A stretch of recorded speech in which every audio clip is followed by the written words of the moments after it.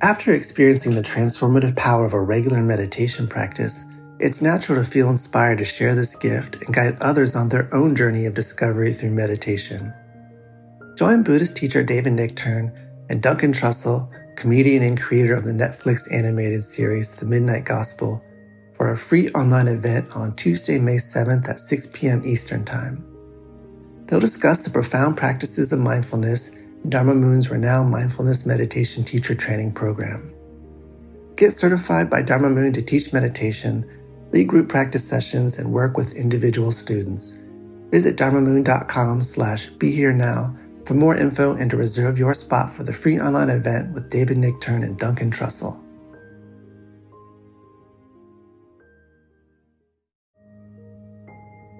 This show is sponsored by BetterHelp. Are you holding on to a secret you need to get off your chest? Maybe you're feeling regret about past actions. If you keep your stressors all bottled up, it can start to affect you negatively. Therapy is a safe space to get things off your chest and work through whatever is weighing you down. It's also a great way to improve your communication skills, learn to resolve conflict, and more. If you're thinking of starting therapy, give BetterHelp a try.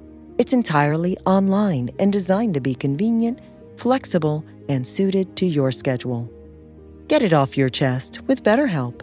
Visit BetterHelp.com/InsightHour today to get 10% off your first month. That's BetterHelp, HELP.com/InsightHour.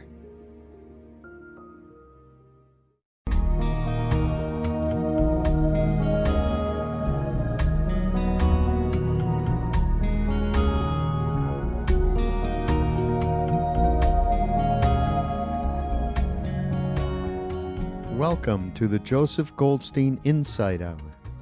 This podcast is an expression of our shared interest in self-discovery. Join Joseph as he shares his deep knowledge of the path of mindfulness. If you are interested in supporting this podcast, please go to BeHereNowNetwork.com/Joseph.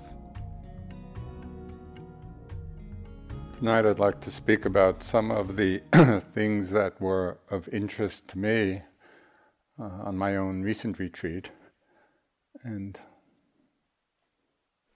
maybe they'll be of interest to you. We'll see. I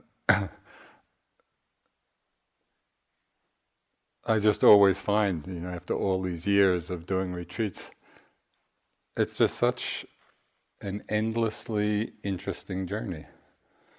When we take the time to look into our own minds and bodies and see what's going on. And very often when I come out of retreat, people will ask me, well, how was it? And every year it's the same. It's everything. It's just everything. We see it all. So one of the biggest challenges for Dharma practitioners is the integration in our lives of the levels of relative and more ultimate truth. Because a lot of the teachings are expressed in very conventional language, and we live our lives very much on the level of relative conventional reality. And yet in our Dharma practice, we're also exploring what could be called the more ultimate level of truth or reality. And the Buddha described this more ultimate level in several different ways, which you're very familiar with. He talked about understanding reality in terms of the five aggregates. Of the body, form, feelings, perceptions, mental formations, consciousness. So that's one template for understanding the more ultimate level. Another template is the six sense spheres. The eye and ear, nose, smell, nose, tongue, body, mind. Is that six? And their respective sense objects. So the Buddha described in one very succinct sutta, which is really quite remarkable, he described all of our experience, and he called this sutta the all. And it's quite remarkable that he described every aspect of our experience in 6 phrases. He said the eye in visible objects, the ear in sound, the nose in smell, the tongue in taste, the body in sensations, the mind in mind objects. And he challenged anybody to say, is there anything other than that in our experience? So it's quite remarkable. We live in these very complicated stories of ourselves and of the world, and yet it's always only these 6 things that are ever happening.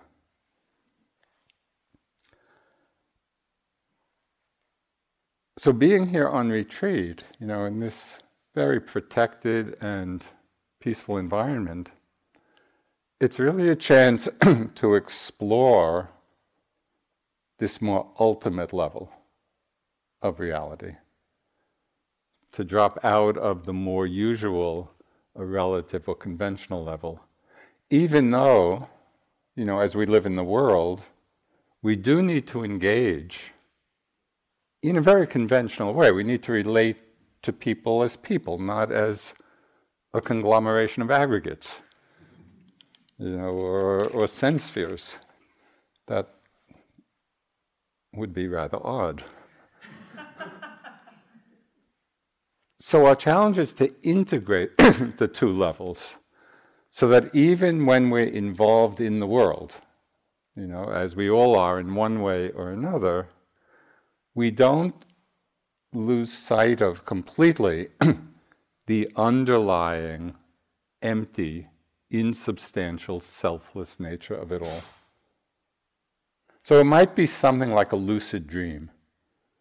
In lucid dreaming, which some people experience, there's dreaming, but we know that we're dreaming. Even in the midst of the dream, we know that it's a dream. So can we live our lives like that? To know that on one level it's a dream, and yet at the same time we're in it, and we're acting, and we're relating. So this gives us a chance to experience life in a much freer way.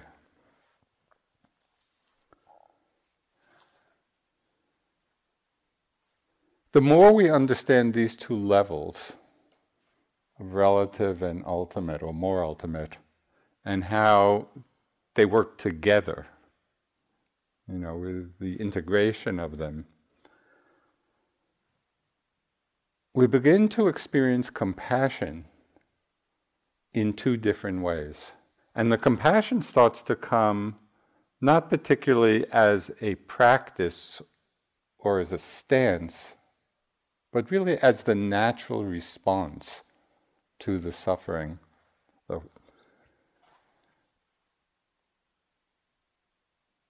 So we can experience compassion for the suffering, both mental and physical, that we and everyone else goes through in this dream-like existence.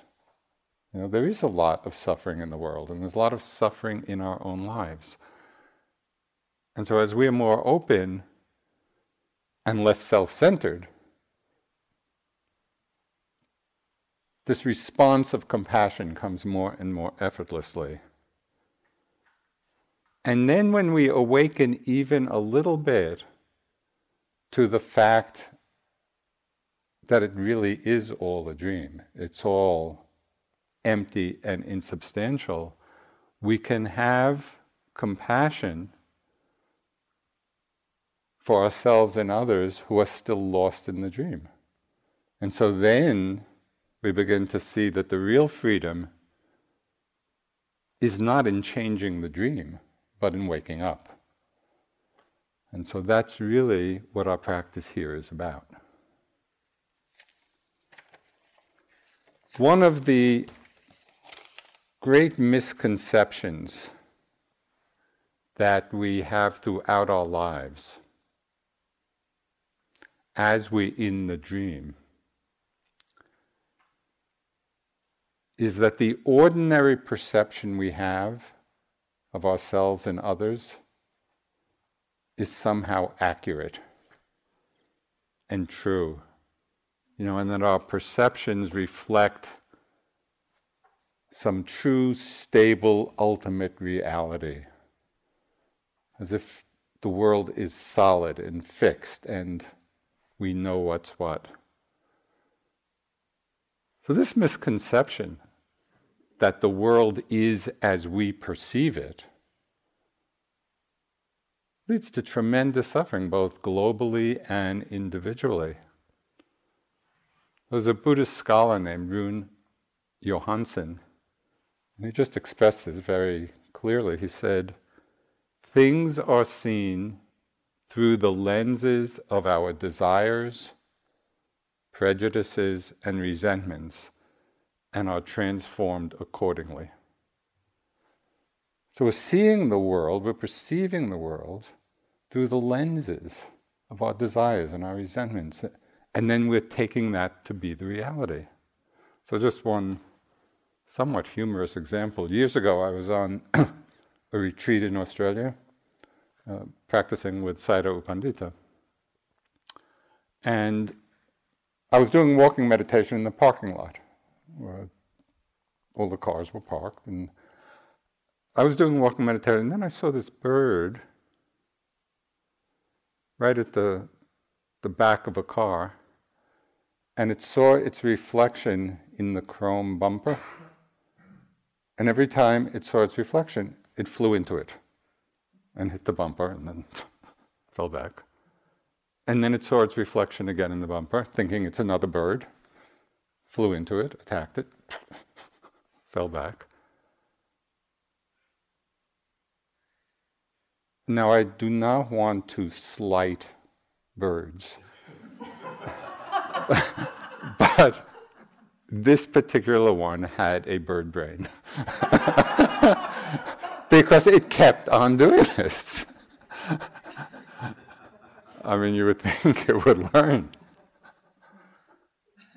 But how often are we doing the same thing? We're just flying into the world as we perceive it and getting involved in all kinds of suffering. Not seeing that much of what we see is seen through the filter of our wants and likes and dislikes. Just think about a very common situation. Of all the assumptions we have about other people, I'm sure each one of you has plenty of ideas about everyone else in this room. And you're not even speaking to them. But all kinds of, good or bad or like or dislike. And it's all just we're making it up. But then here, there's not much, interpersonal interaction. But out in the world, we're often relating to people based on these assumptions. And my experience is that they're very often inaccurate. When we get to know somebody, we begin to understand them in a completely different way.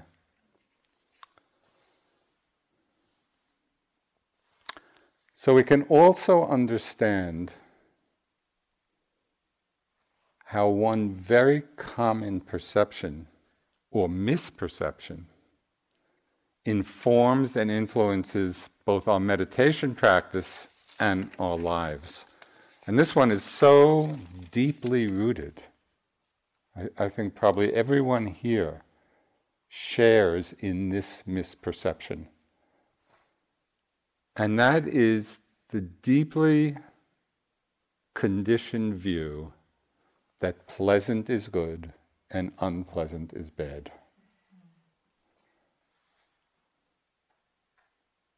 Almost all of us, probably all of us, have this preference for what is pleasant and avoidance of what is unpleasant. Yet, as the Buddha said very directly in the teachings, and this particular statement always kind of makes me sit up straight. He said, as long as there's attachment to the pleasant and aversion to the unpleasant, liberation is impossible. So that's a very strong statement that runs counter to this deeply held perception that we have. It's so counter to our experience. So then how to work with this? Because the Buddha was so clear in what he's saying.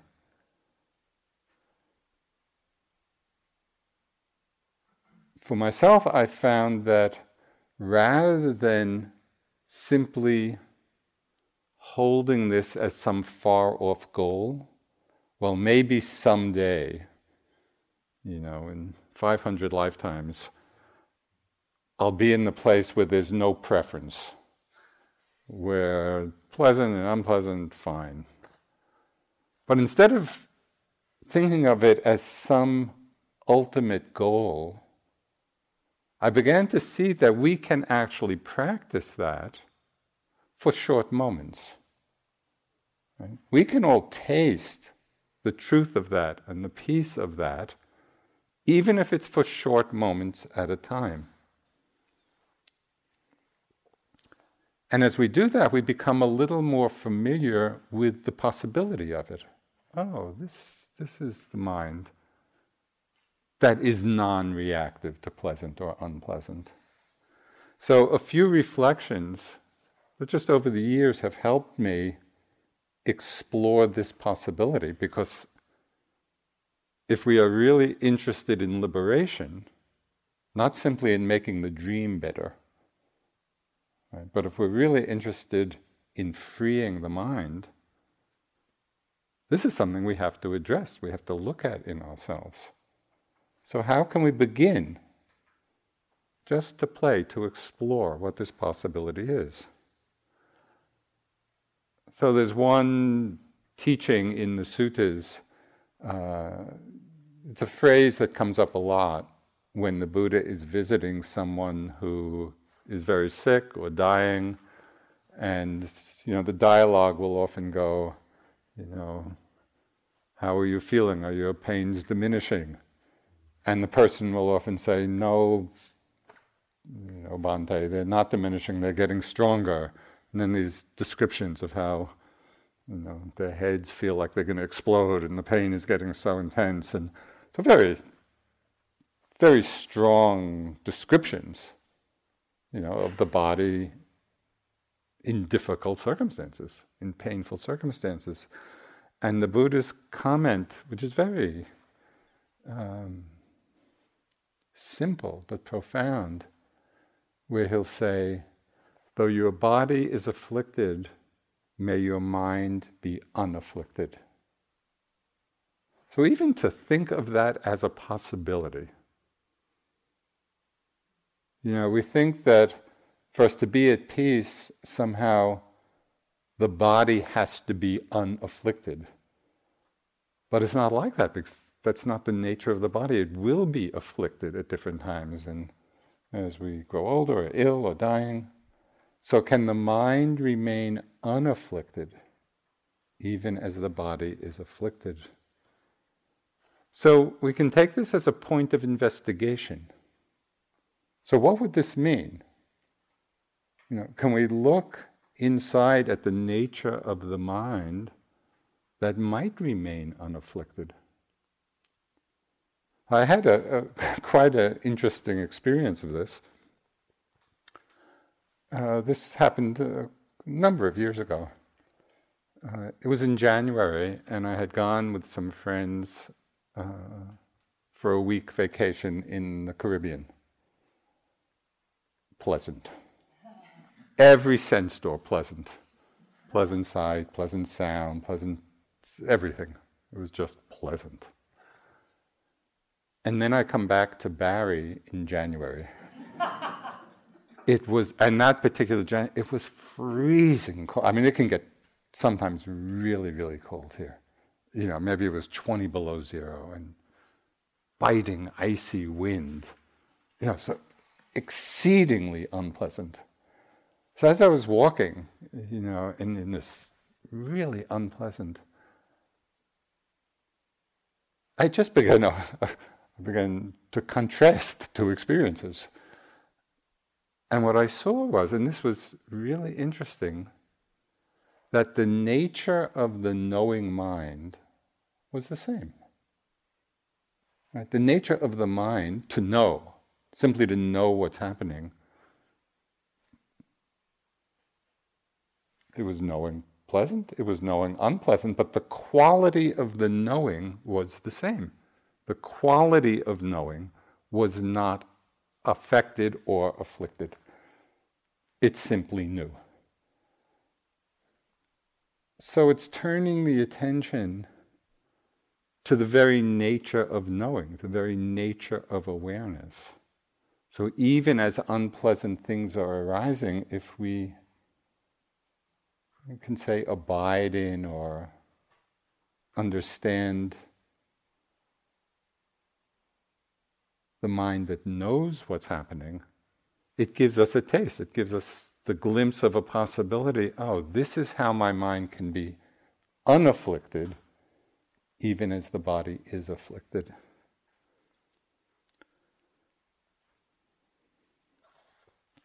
Another way of just turning the mind to this possibility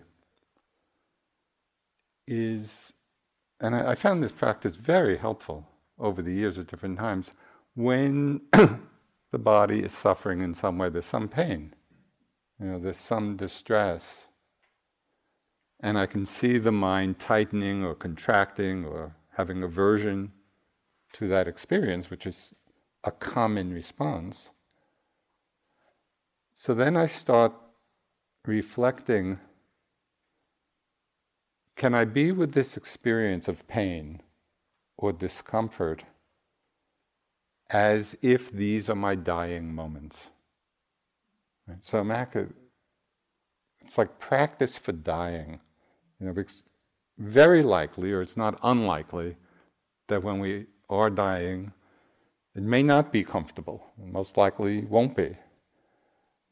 So can we practice for that? And what's so interesting, as soon as I reframed it from the more conventional perception, oh, my body's killing me, I don't like this, my back hurts or my knees hurt or whatever, to, okay, these are the dying moments, how do I want to be with it? Just that reframe settled the awareness, it settled the mind back, oh, okay, I can be with this in a more equanimous way. So it's a very good practice, and the Buddha talked about this, the reflection on dying, not an intellectual reflection, but actually relating to experience in the moment as if this is our dying moment. And how do we want to be with it? And I think you may be surprised at how much clarity, how much stability comes from that reframing.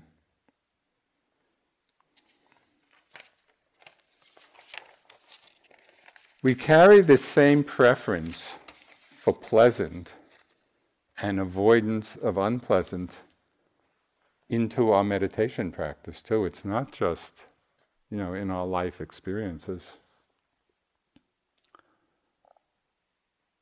There's a commonly held view, and I'm sure at least at times all of you have had this perception,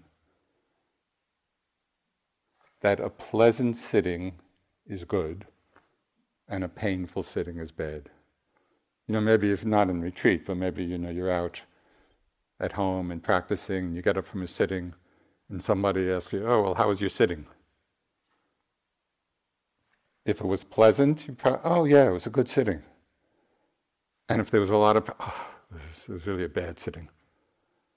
Because we're laying on this misperception that pleasant is good and unpleasant is bad right onto our meditation.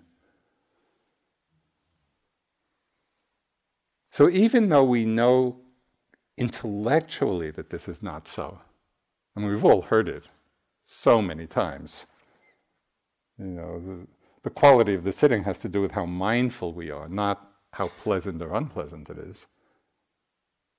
But still, this misperception keeps coming because it's rooted in the latent tendencies of desire and aversion.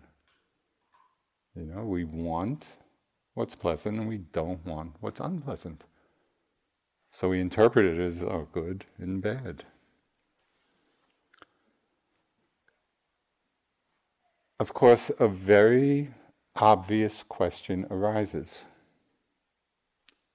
Why not crave what is pleasant? Doesn't that seem like a normal and natural thing to do?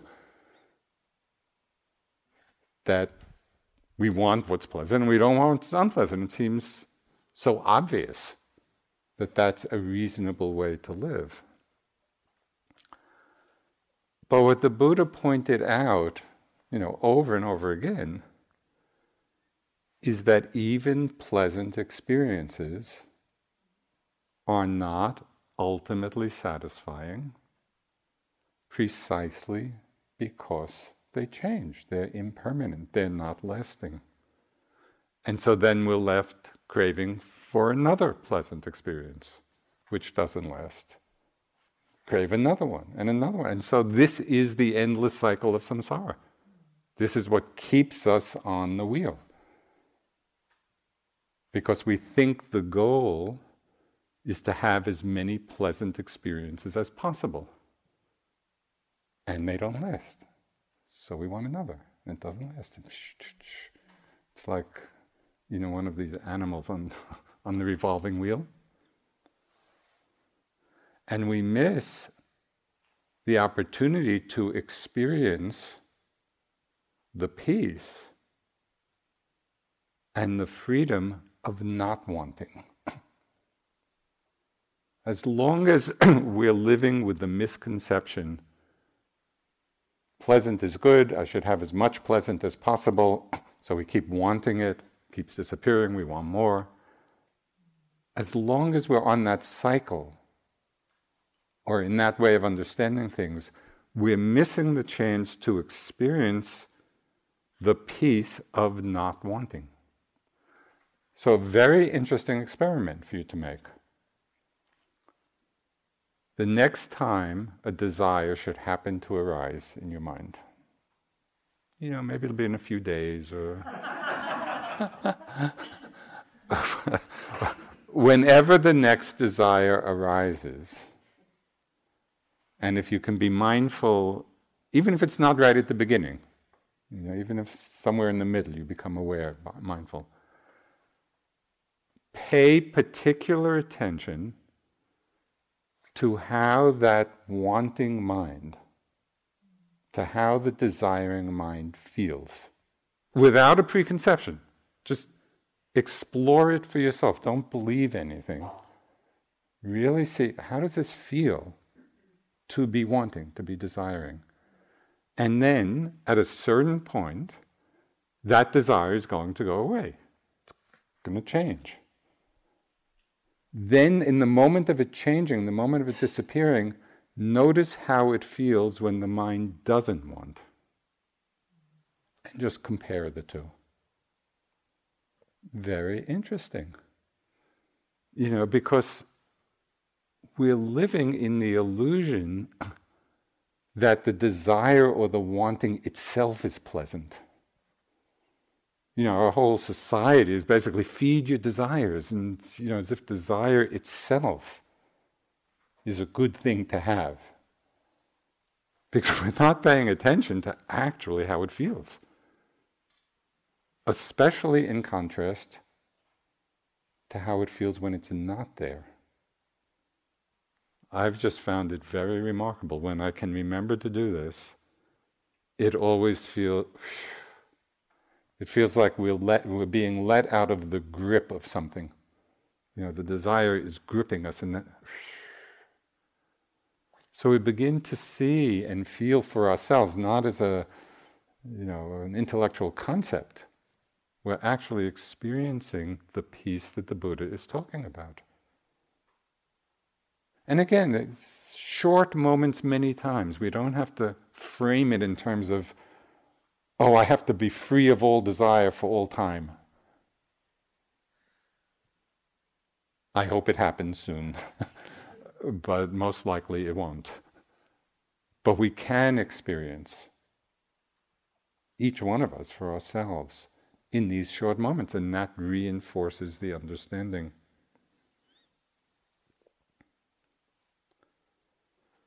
What makes the Buddha's teaching so powerful is his recognition and pointing out that because our perceptions are conditioned by our mental habits, we can also train our habits and train our perceptions in a way that leads to greater freedom, that leads to greater peace. We can actually train our minds. Very few people in the world know this, even though hopefully it's obvious to all of you. Most people are living their lives as if, well, this is just how my mind is. And it's probably some mixture of skillful and unskillful. It's only when we really start paying attention inwardly, as you are all doing, that the mind can be trained. We can let go of those patterns, those ways of perceiving, like pleasant is good and unpleasant is bad. Let go of those ways of perceiving that simply cause suffering to ourselves and others. So this itself is a great insight, and it really fuels all of our practice.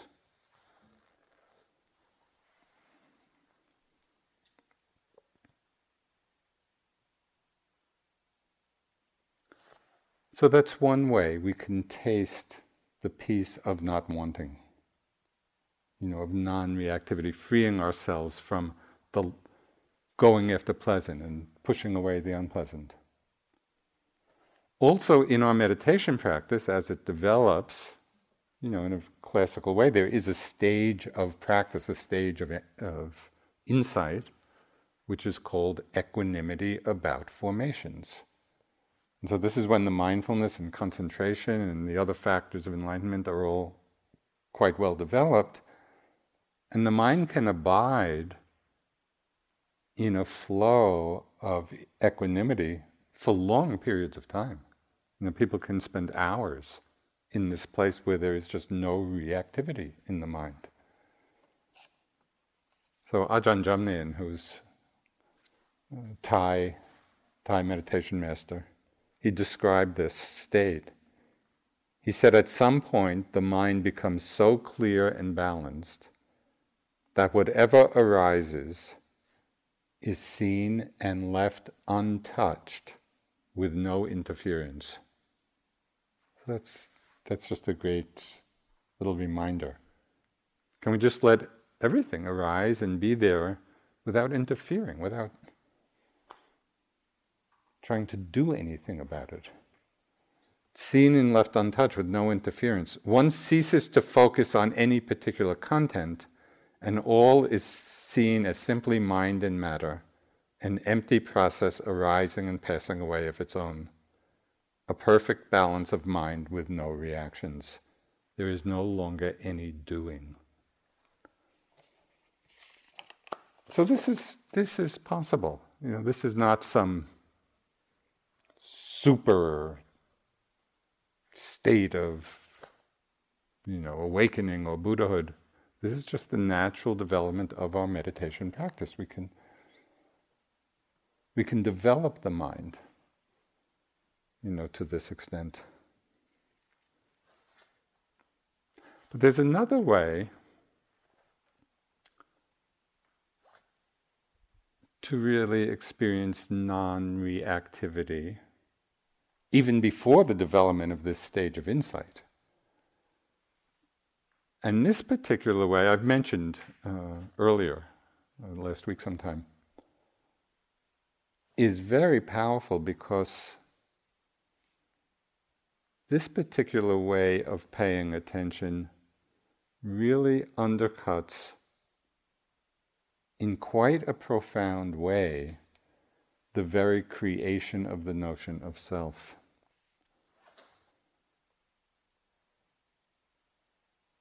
So if you remember, I think I spoke briefly about having the intention in the sitting, but even more so perhaps in walking or as you're moving about, to really pay attention to the quickly passing thoughts. These thoughts, so many thoughts are arising. Many of them are very light. They're not heavy thoughts. They're not particularly disturbing. They come and they go and they pass through. And because they're so light and no big drama, mostly we're not paying attention to them. And we hardly even know they're there. But each of these thoughts, even though it's just, maybe for a few seconds at a time, each one of them, when they're unnoticed, is reconditioning our minds in a particular way. It's the creation of the ongoing inner environment in which we live. By themselves, the thoughts, they're little more than nothing. They're just little passing blips of energy. And that's why it's hard to notice them. We have to have a very specific intention. Let me keep an eye out for these. Otherwise they will pass unnoticed. So as I was paying attention in this way to these, I noticed that light as they were, and not that disturbing, the content of most of them was self-referential in one way or another. And so because, or when we're not noticing them, we are continually through the day reinforcing or recreating this sense of self. So I can see it particularly, this just ongoing, incessant flow of mind worlds is very much fueled by the concepts, the deeply held concepts we have of past and future.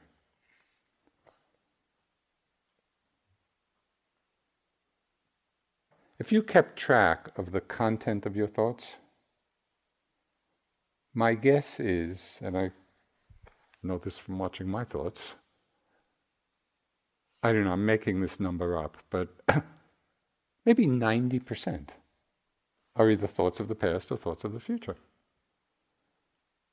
And who's the star of this past and the future? Moi. But what is, it's so interesting, and it can be tremendously liberating if we really look and invest. Well, what is it that we call past? We think the past has this big reality, but what is it? We have certain thoughts in the moment of memories, remembrances. We put a concept past, we call that past, and then, I don't know, with some mental gymnastics, toss the concept back behind us as if the past is a reality back there someplace. But really all that's happening is that it's a thought in the moment. And we do the same thing with the future. Planning, imagining, fantasizing. We label all of these kind of thoughts future, and then we believe the concept. We give a reality to the concept. We toss it out ahead of ourselves as if there's a future. Whereas our only experience of past and future is as a thought in the moment.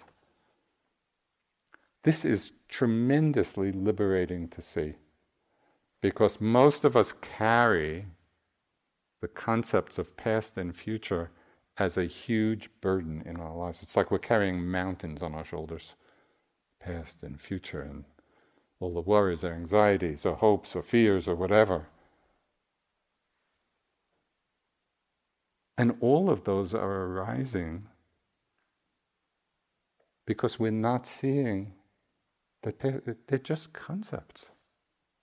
They're just a thought in the moment. A thought is very light. It's gone. Past and future. So we can see this. We don't have to be super yogis to see this. We just have to look, at the nature of our thoughts, of these particular thoughts. We can also see our attachment to time with regard to the present. It's not only past and future. So this gets a little more interesting. Just because, so much of spiritual practice and spiritual language will be in the present and stay in the present. But even the concept of present can be the cause of a lot of selfing. We see it particularly not in thoughts of past and future, but in terms of the comparing mind. Even here, you're on retreat, but obviously you're seeing all these other people here. How often when we see somebody else here or outside in our lives, does the mind immediately go to a comparison? I'm better than, I'm worse than, I'm the same as. And it can be with reference to physical appearance. It could be with reference to personality. Here on retreat, it could be in reference to the meditation practice itself.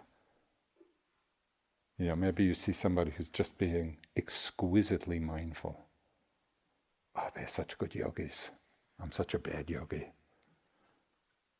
And then you see somebody who's kind of walking around in a somewhat casual way. Oh, I'm such a good yogi. That's such a bad yogi. We're just creating self in that comparison in the present. Okay, so here the Buddha talks about time in the two ways I mentioned. So first he reminds us, past has already gone, future not yet come, abide in the present, not clinging to anything. And then he says, this is in the Dhammapada, let go of the past, let go of the future, let go of the present, and cross over to the further shore. I love that. It's so, let go of the present. So what does that mean?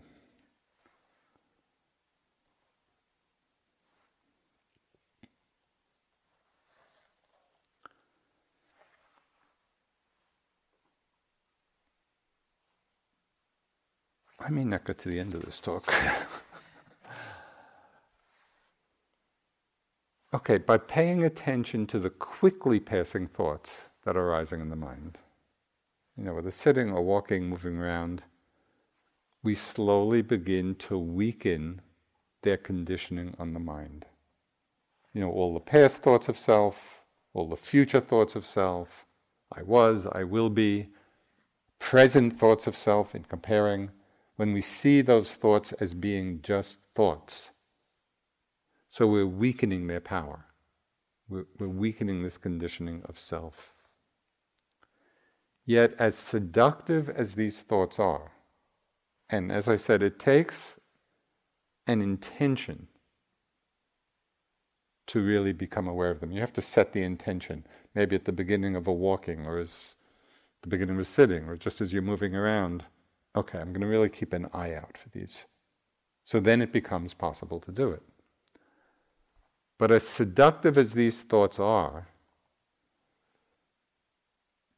even if it's just for a few moments at a time, there is something that we identify with even more than these thoughts. And that is our identification, the creation of a sense of self through identifying with consciousness, with awareness. So this is even more subtle than identification with thoughts. We identify with the one who's knowing all of this, who's knowing the thoughts, who's knowing the sound.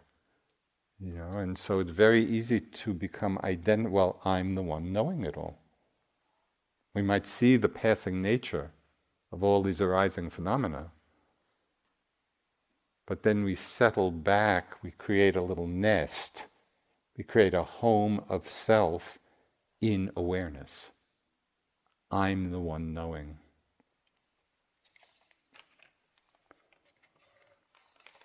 This is the most fundamental sense of I am, even more than being identified with our thoughts, our emotions, or our body. It's identifying with consciousness, with awareness of this is who I really am. I'm the knower, the observer, the witness. This is what the Buddha said about understanding this I am. He said, by rightly understanding I am, one makes an end of suffering. The eradication of I am is the attainment of Nibbana here and now. So this is the most fundamental. This is the core belief of self. Right? I am, the identification with consciousness, with knowing. The eradication of this sense I am is the attainment of Nibbana here and now. So these words of the Buddha point to the importance of understanding this. And as we're doing our practice, we're building all the tools for investigating this I am, the I amness. So the question is, how can we begin to really explore this for ourselves?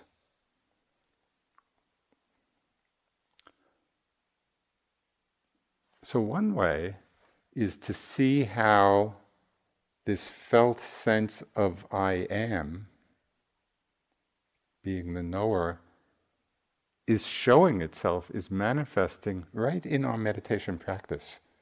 We think we're meditating,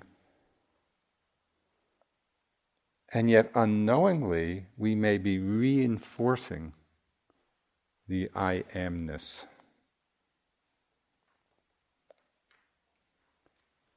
When there's a strong sense of being the knower, the observer of experience, very often it's that sense of I am, it pulls us into, in our meditation practice, it pulls us into an unskillful, ambitious striving. Okay, I am going to get something. I am going to have this new experience. It's all rooted in the belief that there is an I am in the first place. And we forget that freedom and the practice of freedom, moment to moment, is in letting go. It's not in getting. I think I'll repeat that. Freedom, and it's not as something far off. Freedom in the moment, and what we can practice moment to moment, is in letting go. It's in this rather than that, rather than getting something. But one of the most interesting things that I found in my practice is to see how often in my meditation I'm in the moment, but leaning into the process. Leaning in. It's like an energetic. It's being with this in order for this to happen. And it can be with something so simple. It can be we can be feeling the breath. But how are we with it? We're with the breath in order to become more concentrated, or in order to be more calm, or in order to feel the next breath. So the Buddha called this craving for becoming. It's like we're in this moment, and on some level, and sometimes it's very obvious, and sometimes it's really subtle, just an energetic craving for becoming something.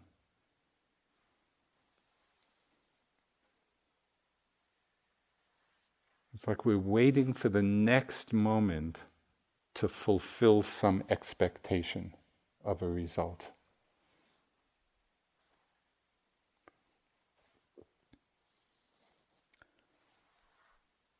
So there's a common expression in the suttas, which I mentioned sometime, I think it was last week or this morning or sometime.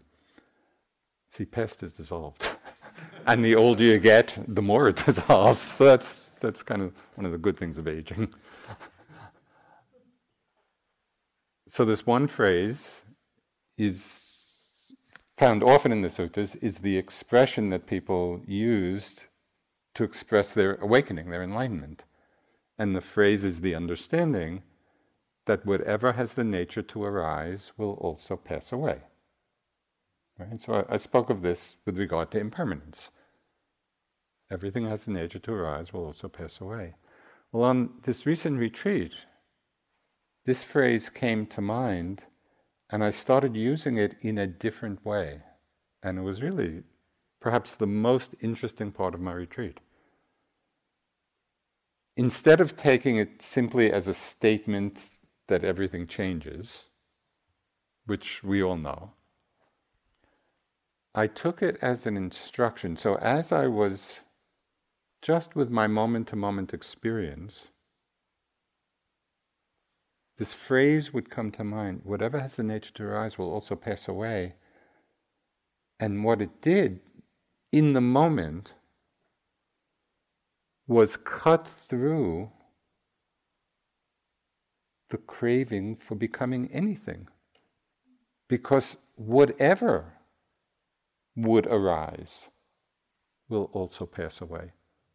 There's nothing to want. There's nothing to crave. Because whatever it is that we're wanting or craving is just going to pass away like everything else. So the power of the phrase for me in the practice, applying it in the practice, was that there was no exception. It's like there was no back door. Well, everything but this. Everything changes, but this is worth craving. There's no exception. Whatever has the nature to arise. And so, by bringing that phrase to life, right in the moment-to-moment experience, it was remarkable. It was like, there is nothing to want, nothing to lean into, nothing to crave. And for the moment, it's not that it effected some huge super enlightenment, but for the moment, could really feel that stepping off the wheel of becoming. Because what keeps us on the wheel is craving. And so the Four Noble Truths became so vivid. It's like, yes, what keeps the whole thing going on a big level and on a moment-to-moment level is just this craving for becoming. In this moment, wanting something else. and that the freedom is available in any moment. It's always available. If we remember, whatever has the nature to arise will also pass away. Just stepping off that wheel of wanting, dropping back, and everything keeps flowing on, but there's no craving or wanting involved, and so we experience that peace, that freedom, even if it's for short moments.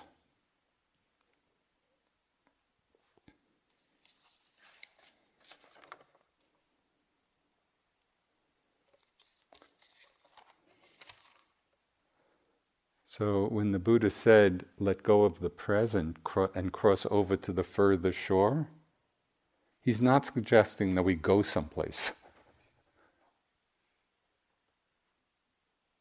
The further shore is, it's in letting go of the craving. And this points us then in the direction, or it puts us in the field or in the arena of what the Buddha was pointing to when he used such terms as the unborn or the unformed or non-occurrence. We get a feel for it, for what he meant. And this opens up a whole different understanding of what our practice is about. It's not about getting. It's about letting go.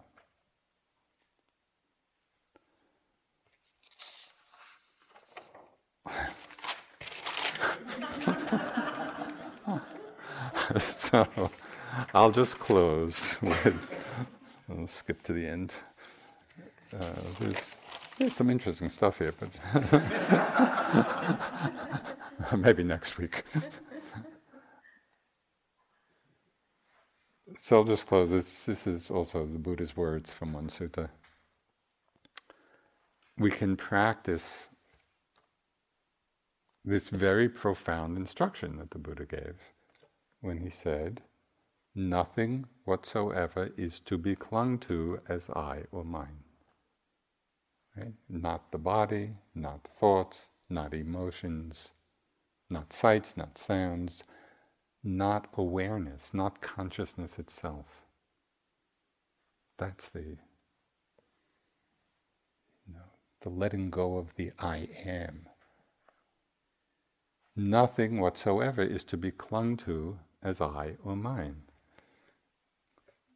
It goes on to say, whoever hears this has heard all of the teachings. Whoever practices this has practiced all the teachings. Whoever realizes this has realized all the teachings. So again, it goes very deep and profound, but all of us can really explore the experience of this in moments. Maybe just for short moments, but if we keep it in mind, it becomes short moments many times. And it really starts to transform our understanding of ourselves and how we're living in the world.